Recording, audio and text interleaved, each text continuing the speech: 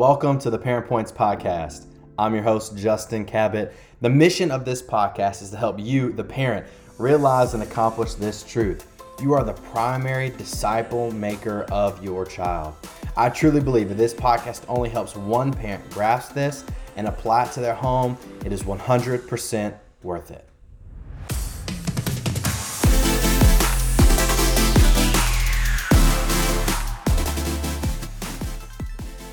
Well, in this episode, parents, we're going to be discussing how to create delight and wonder in yourself and in the students in your home. And then I'm really excited towards the end of this podcast, parents, we're going to point you to this free resource that our guest has kind of developed, and it helps your family craft a vision statement. We're going to talk about that and why that's important, all of this great stuff. But our guest for this episode is Ryan Frederick. How are you doing, Ryan? Good, Justin. Thanks for having me on. I appreciate it. Yeah, thanks for hopping on. Ryan, he's the co-founder of Fierce Marriage and Fierce Parenting. And honestly, that's where I found you first, was in the Fierce Marriage piece. Him and his wife co-authored various books. And then me and my wife went through them, The Wife in Pursuit and The Husband in Pursuit. And then there's like a prayer journal that goes alongside it. Man, those things were legit. So parents want to focus in on your marriage. That's legit. They're really good, really good. Yeah. And then they have a really truthful and deep podcast called Fierce Marriage Podcast that you and your wife do together, correct? Yeah. We just actually started our 5th season. So we've done over 200 we don't have all the numbers, all the episodes numbered. I think we have probably close to 250 episodes on there. So wow. Been doing it for a little while. It's been a fun thing. Otherwise we probably wouldn't still be doing it. So we're having a blast doing it. Yeah. That's cool. Well, man, parents, I hope you really dive into their content. Ryan, I say this every time we hop on the podcast, is that our mission through this podcast, and really the student ministry in which I serve, is to help parents realize that they're the primary disciple maker of their student and how to give them tools on what to do, right? And so we've had several guests come on the show.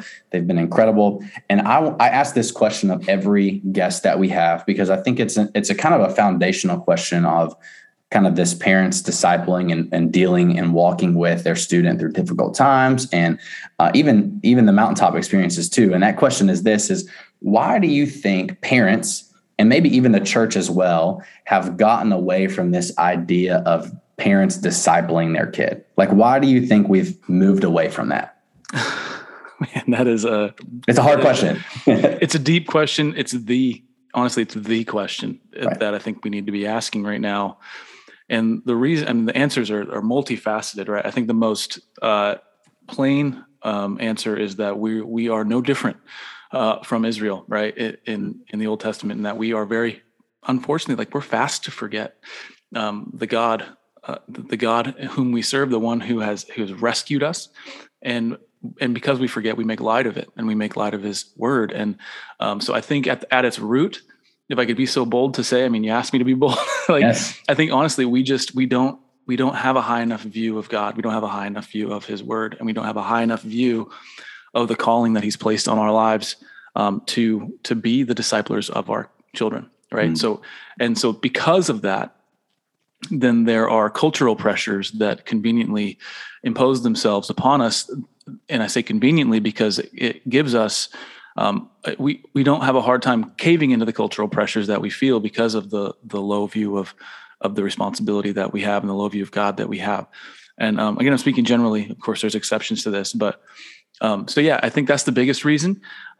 Culturally speaking, I think Western Christianity, the way it's evolved in the last 100 years, and the various kind of streams of Christianity that have developed, you get varying expressions of how parenting and how that parent church kind of interface works. In other words, in more Reformed traditions, especially in Presbyterian traditions, there's a very rich history, and there's a rich tradition that still survives to this day of family worship, of family discipleship, of Sunday school, of things that are kind of old school, right?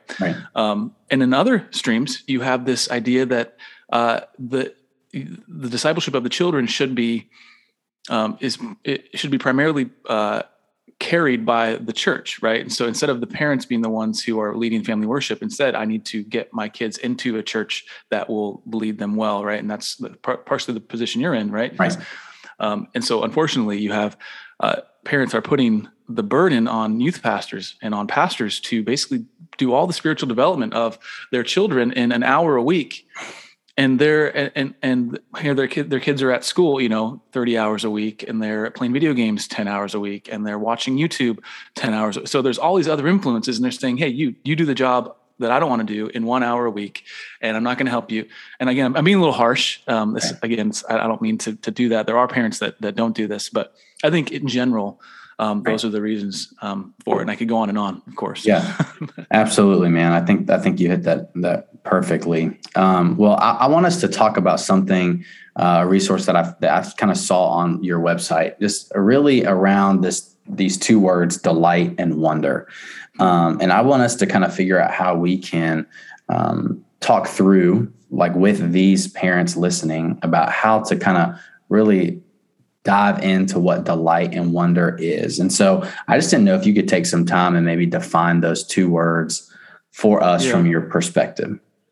Yeah. So as we've talked through those, my wife and I, through the marriage side of things, now into the children, the parenting side of things, I've been stricken for years, I'll say, and I've been thinking and wrestling with for years the idea of how does God give and use our desires to lead us along? How does he change us? There's a scripture that says, delight yourself in the Lord. He'll give you the desires of your heart. And that's not just he'll give me what I want. It's he'll actually change my desires, right? He will instill the desires that he wants me to have.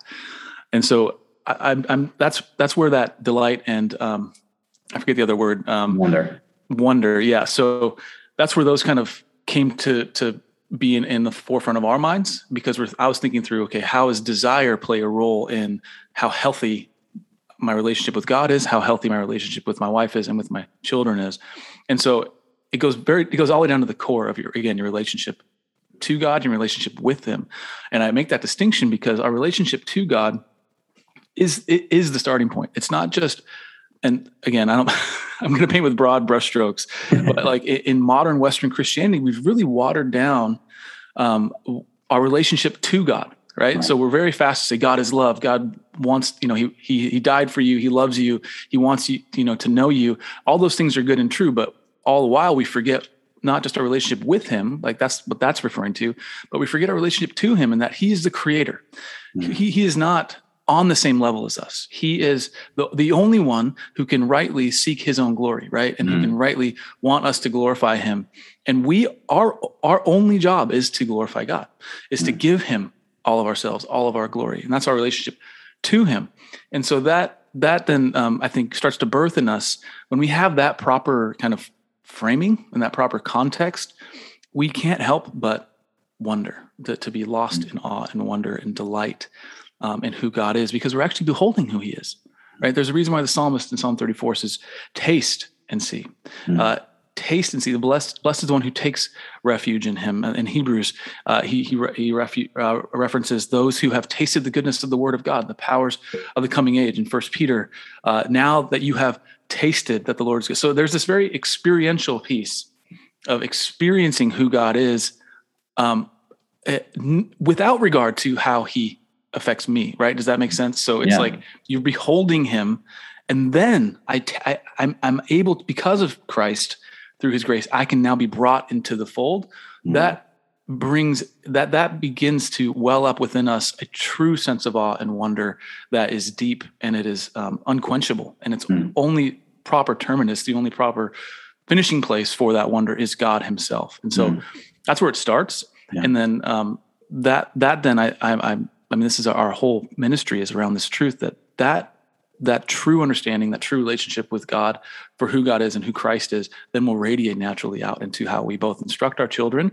But then by his grace, we now express wonder toward God because of our children, right? So I'll never look at my wife the same way. I'll never look at my children the same way, because I have beheld the goodness of God and the power of God. And now I'm seeing them and I'm saying, wow, what a wonder it is to be in their life, to be the one who gets to be their father, the one who gets to disciple them.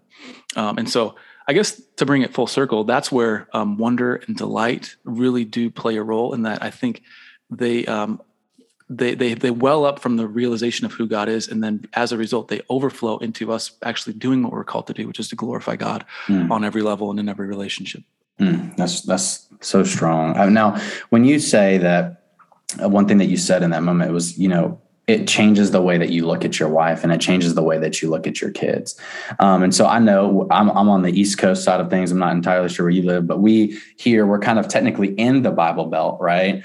But it really doesn't feel like the Bible Belt where we're at here, kind of outskirts of Charleston. And when people hear the words delight, or maybe I'm making an assumption, but when they hear the words delight and wonder, they almost think of this as like, man, there's no way that can be true. Like, it's kind of fluffy, fake. Maybe it's not this type of thing. And so what would you say on why it's important to have that delight and wonder in your life as a parent when you have kids that you're trying to disciple and push to? And the kind of specifically like how you look at them, right? Because I know in my parenting, and maybe I'm the only one out there that struggles with this, but you get angry. It's unbelievable how angry you can get at somebody that can't form a full sentence, right? Like, you just get mad, right?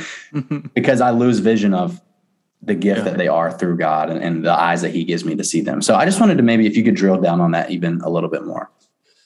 Yeah, I think the quick answer is the reason why they're important is because they can't be faked. Like, you can't feign like genuine delight, genuine wonder. You can't do it.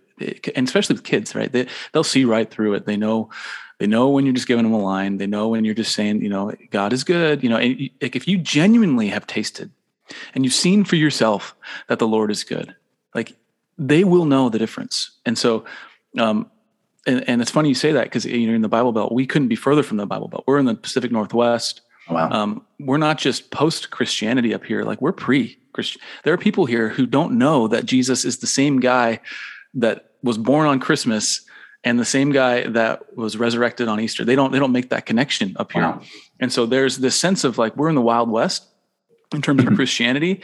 And so there really is no other way to live out your faith, because it has to be real. Because if it's not real, like, there's no reason to engage in it. There's no cultural Christianity here. There's no sense that like, I need this to have social like standing. I need this to have a context.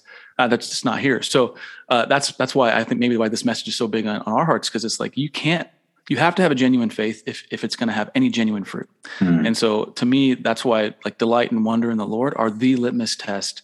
Or have you beheld, have you tasted, have you seen for yourself? And if you haven't tasted, you haven't seen, how can we possibly hope to show our kids this God that our tongues profess when there's not an actual heart change that's happening? And the kids, especially, this more than most, but they catch that. What is it? That's what they learn is more caught than taught, right? That's right. So it's just that whole thing, but it's blown out into their whole worldview, right? And then what happens is you get kids that go through high school kind of playing the game. They get out from underneath your covering, and then they realize that like there's all these other things that are more, they seem more genuine to them. And so then they start dabbling, they start testing, they start pushing back on what, like the things that held them at bay, the social pressure, maybe some of the traditions, some of just the cultural context that they were in. All that stuff will be gone. And so if there's nothing real there, then we shouldn't be shocked if they walk away from the faith. Yeah, absolutely. Now, kind of like a little side question. You said that you kind of live on the Pacific Northwest, post-Christianity, pre-Christianity, where you're at.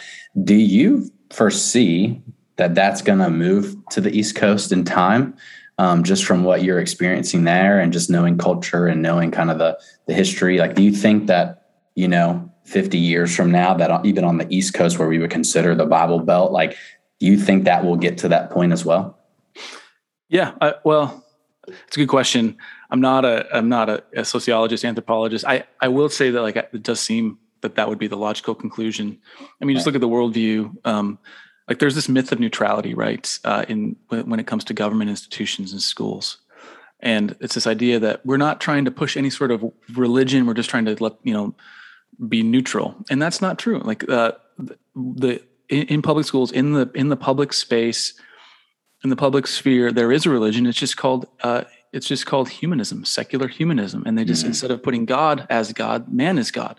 And that if there is any utopian state to be reached or some higher plane of existence to be reached, it's going to be reached by man, by man's ingenuity, by science, by inclusivity, but all the kind of buzzwords, right?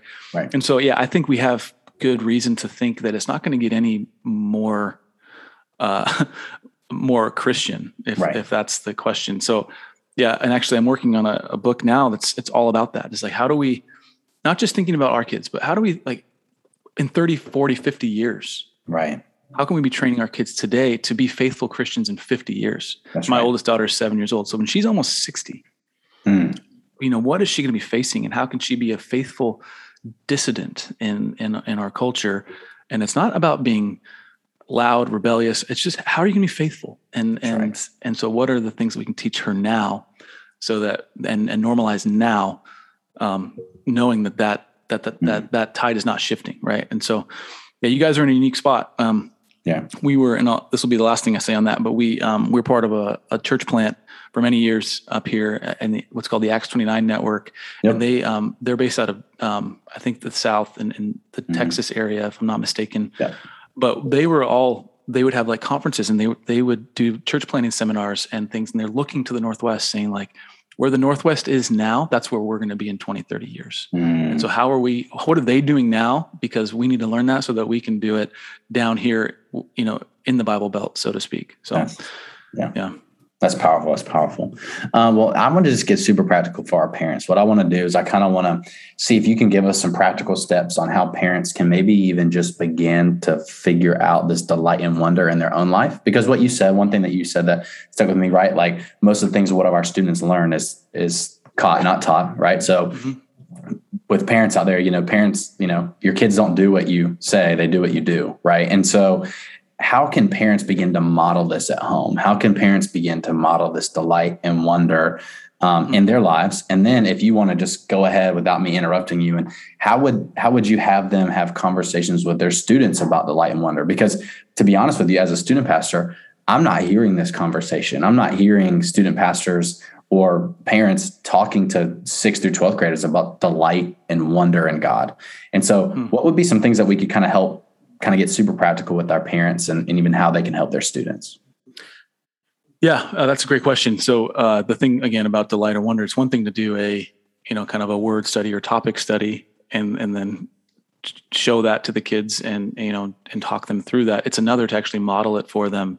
And like I said, it's not something that you can really fake. And so I would start with, as practical as you can get, I think would be just have your own devotion to God. And that's a modern word, but I do mean like in the more archaic sense, like be devoted to the Lord. In other words, like be the living sacrifice, put things kind of on the chopping block in the name of being faithful to the Lord. And I think a lot of times we have a consumer Christianity where it's good and it's fun as long as it's convenient. And as soon as it gets hard, we're going to skip it. And so you need to actually, and I'm not trying to moralize here. I'm not saying like change, like this has to happen from the inside out. Right. It has to happen as a result of tasting and seeing that the Lord is in fact good. He is in fact better than anything else you could want. Do you actually believe that? And if you actually believe that, then let that truth work itself out in your life. Right. That's the first step. And then I think the next natural step is, and we're going to keep harping on this chord as long as the Lord lets us, but is family worship. And so that's a biblical practice. It's an Orthodox tradition. It's took a lot more root in like the Puritan movement, which you guys would appreciate over on the East Coast, probably more than we would. But I've come to appreciate it through reading and through learning. But they held this idea that there are basically three forms of worship, and I've touched on two already. So the first one is going to be what they called secret worship. So secret worship is between you and God alone. It's only you and Him. Like no one can have your relationship with God. No one will ever know the depth and the intricacies of that. Not even your wife, not even your closest friend. Right. And that's secret worship. And that was a big thing to the Puritans, and it was a big thing, obviously, to throughout biblical history. And then you have what they call private worship, and that's what I would call family worship. And private worship is the worship that just happens within your home, in the privacy of your home, between those who are under your roof, whether they're guests, sojourners, who, so on and so forth. But mostly it's going to be yourself, your spouse, and your children, and anyone else who happens to be there. And it's a daily thing, and it's not intense. It's not a long, but it's consistent. So just as an example, now we walk through. We have 3 daughters. Our oldest is almost 8. Our youngest is almost 2. And so it's tough. It's tough to nail them, to have them sit for more than 5 minutes. And so we're going through Genesis and Exodus right now. And what'll happen is we just read through a scripture, and then I'll ask them questions. I'll point them. I'll show them how it points to Christ. And then we'll usually sing a song. We try to learn a song every month, like a new hymn every month, and then we'll pray. And I'll ask one of the girls to pray. And that's private worship. Then, of course, the third category is public worship, which is the one that we're most familiar with. But that's just gathering with the saints on a Sunday. So, how to practically begin to have these conversations? I think it starts there. It starts in the secrecy of your worship with the Lord, in the privacy of your home, as you just marvel over the Word of God together. Right. Like I said, it's one thing to do a word study, but it's another to just show them how you delight yourself in the Lord. Show them that He's actually delightful. He's actually good. He's not just, He's not pointing to some better good. Like He is good itself, and He is the ultimate good for us to have. Show them that. And then, I think you'd be hard pressed to find a family that has faithfully done family worship for the majority of their child's life. You'd be hard pressed to find a family where that child has walked away from the Lord because they've beheld Him for themselves, and they've seen their parents behold Him for themselves. So I would start there. And we do have some resources on our Fierce Parenting website, like how to do simple family worship. It's not complicated. It's really fun. But anyway, that's what I would start with. Yeah, that's awesome. So let me drill down on that for just a second before we move on. I actually was talking to a parent the other day about family worship, and just the idea of, if you're not discipling your kid in the ways of Jesus, or teaching them the ways of Jesus, then somebody around them is teaching them something that's not Jesus, right? Like they're going to school and they're hearing something that's not biblical. They're going to sports practice. They're going to hang out with their friends. They're going to do all this stuff. And so it's our responsibility to teach them Jesus. And their rebuttal or their response back to that was, well, I don't want to force them to follow Jesus or force Jesus down their throat, right? What do you say to a parent like that? What do you do when you get faced with that opposition of like, well, I just don't want to force my kid to follow Jesus, or force my kid to learn, or sit and like around the coffee table at your house and open up scripture and pray and sing? Like, what do you say to a parent in that moment?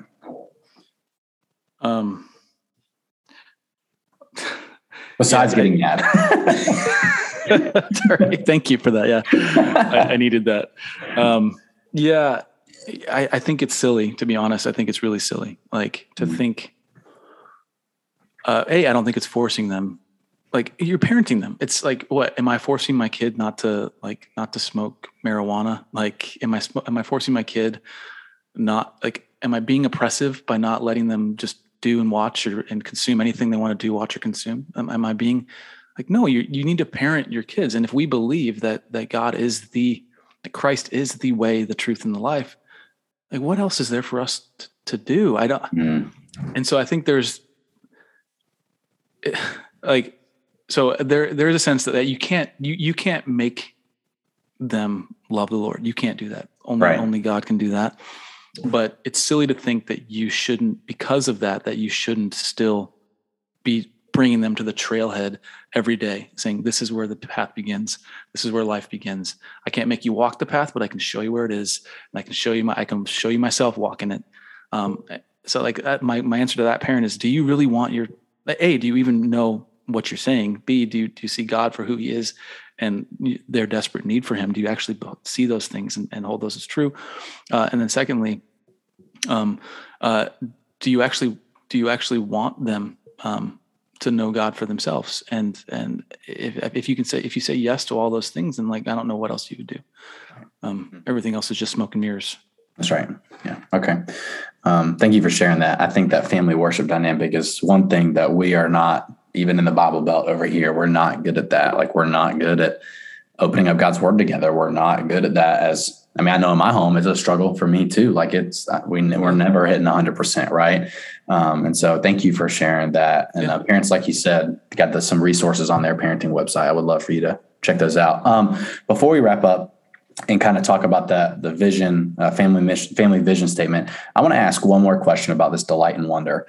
Studies are showing, statistics are out there that, man, kids are struggling with anxiety and depression like never before. Right now, I know a lot of people throw those words out there super loosely, and I don't mean to do that at all. Right.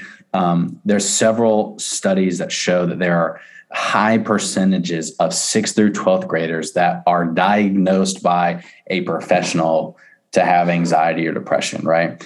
How do you see the teaching of delight and wonder maybe combat that? Maybe be some spiritual medicine to kind of overcome some of these things? Yeah. There's a lot in there. So, I think the first question is, what is the source of depression? What are they calling depression? And what is the nature of that response, right, on whatever the survey is? Is it a clinical depression, or is it because kids go through stuff, and that's not to make light of it, but like right. You have to really nail down what that is. Now is, where the salve is, or where the kind of the medicine is for that. And delight and wonder being, I just come back around to it. Delight and wonder are when you behold God for who he is, it is utterly grounding. It's utterly contextualizing. It's utterly revealing in terms of our truest identity. And so there's a lot of conjecture, a lot of reasons for this. There's a lot of people that are trying to figure out why the depression thing is happening. I think the online dynamic is huge. There's a friend of ours that's actually becoming a part of our ministry. They have a thing called Gospel Tech, and it's all around like how tech use is forming children, and how to be gospel centered, and how we not just avoid tech, but use it as a tool and not be used by it. So there's a lot of information around how depression is a result of tech use. There's a lot of information and people kind of speculating on different kind of intersectionality is the word that is being thrown around, and different sources of identity. And it's usually around some sort of sex in some level, right? Whether it's your sexual preference, sexual identity, your gender identity, all that kind of stuff. And that creates an immense amount of chaos in the heart and mind of a child, when you are literally saying to them, there is no basis for your existence other than what you feel. And by the way, what you feel changes minute to minute, because you're going through puberty, you have hormones, right, and you don't have answers to hard questions because you don't know anything, because you're a child, right? And so our culture is ripping them from that context. And so to ground them in the goodness and delightfulness of the Lord, the truth of God, the truths of Scripture as delightful in and of themselves, you don't have to be an apologist. You just have to show them the path. Like, let God be God. That's right. You just be faithful to him. And watch how, and I'm not saying that you can just read the Bible and all your depression will go away. Like, no, depression's real. Right. Kids struggle. And there's counselors are a grace of God, and medicine and all that is a grace of God. So I'm not trying to discount any of that, but like, don't go to the pills without first going to the creator of the universe, right? Without first.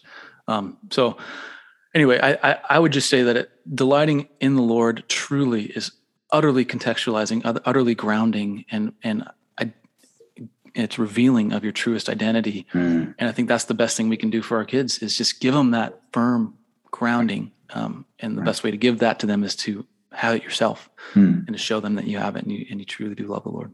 That's right.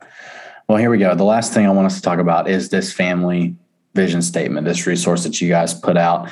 And I just got 3 questions on it that I just want you to hit real quick. Where do these parents get this? Like, if a parent wants to get this resource to help them kind of craft the family vision statement, where do they get it? Why is having a family vision statement important? And lastly, does every family need one? So the first answer is the easiest. You can just go to fierceparenting.com. There is, it's a free ebook. It's how to craft a family vision statement. And it's, I think, like 40 pages or so long. You can probably read it in 15 minutes. Right. It's not lengthy. But you can find it there. Just look under the resources section of our website. It's called Crafting a Family Vision Statement. I think the second question was how do you go about crafting one? Or why is it important? Why is it important? Yeah, well, it's just that that's just biblical wisdom, right? The Lord in Psalm 90, he says, some, have 70 years by reason of strength, 80. And our days are basically, a mist, or they're a vapor. That's this Ecclesiastes. And then Psalm 90:12 says, the Lord teach us to number our days that we might gain a heart of wisdom. And there's this biblical call throughout the Old and the New Testament to basically say, like, again, you're not God, you're finite, you are mortal, you have a limited amount of days. Those days are best spent glorifying God. And then living wisely in light of that means that compels us to not just go wherever the breeze blows, right? Or wherever the wind takes us. We need to have some conviction, and conviction comes by poring over God's word, praying, asking him to lead us.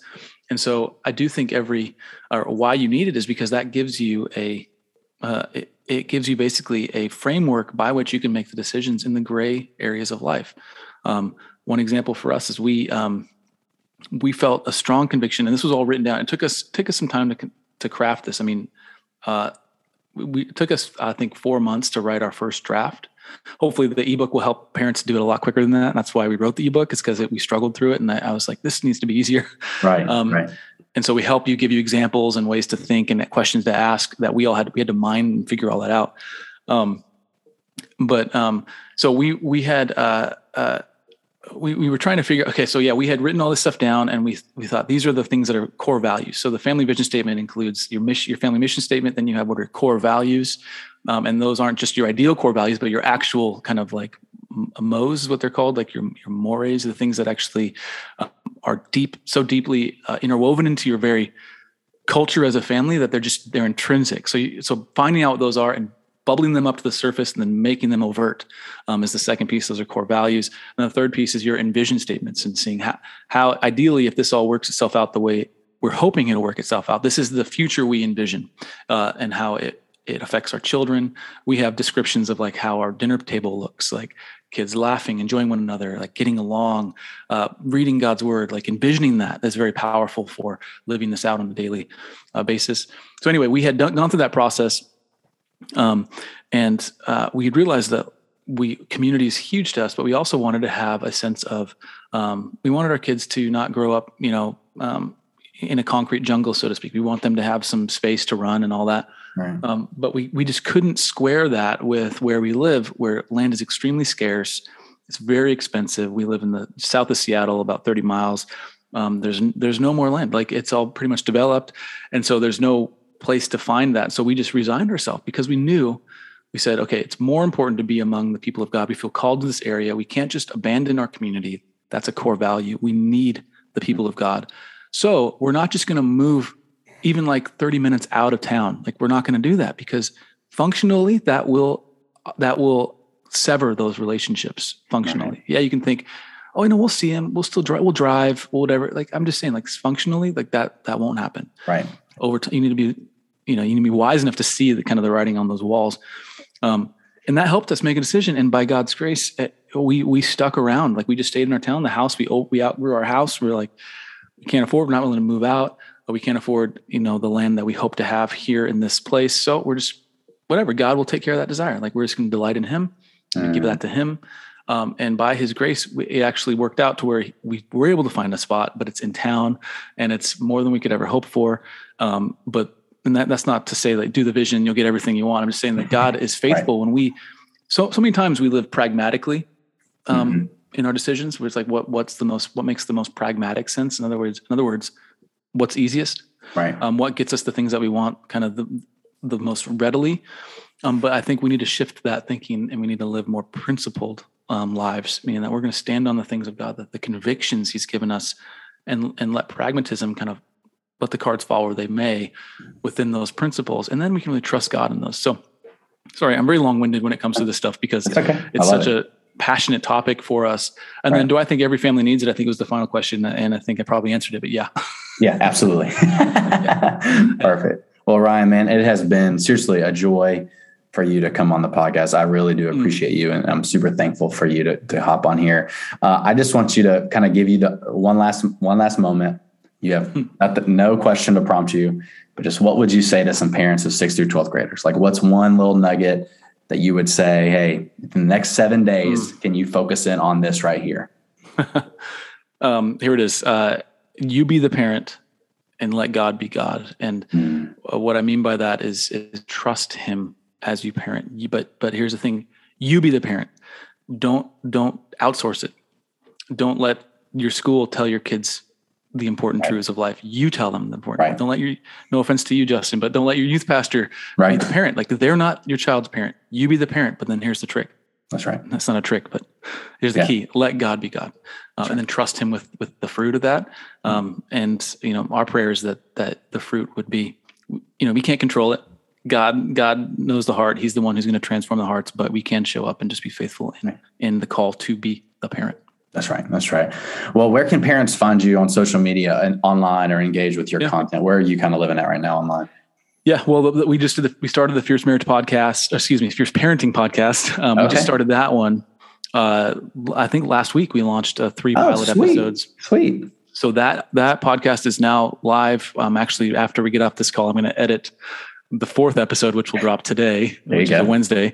So that's updated every week. We have some really cool interviews there. That's kind of where our most content is happening. Otherwise, you can go to Fierce Parenting. There's all kinds of blogs and resources there. And then we're on socials just with our handle, Fierce Parenting. So. Yeah, awesome. What's one thing that you've read or seen or listened to recently that's impacted you?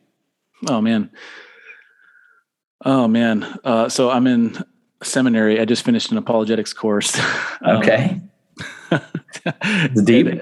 It's all really foggy because it happens so fast. Right.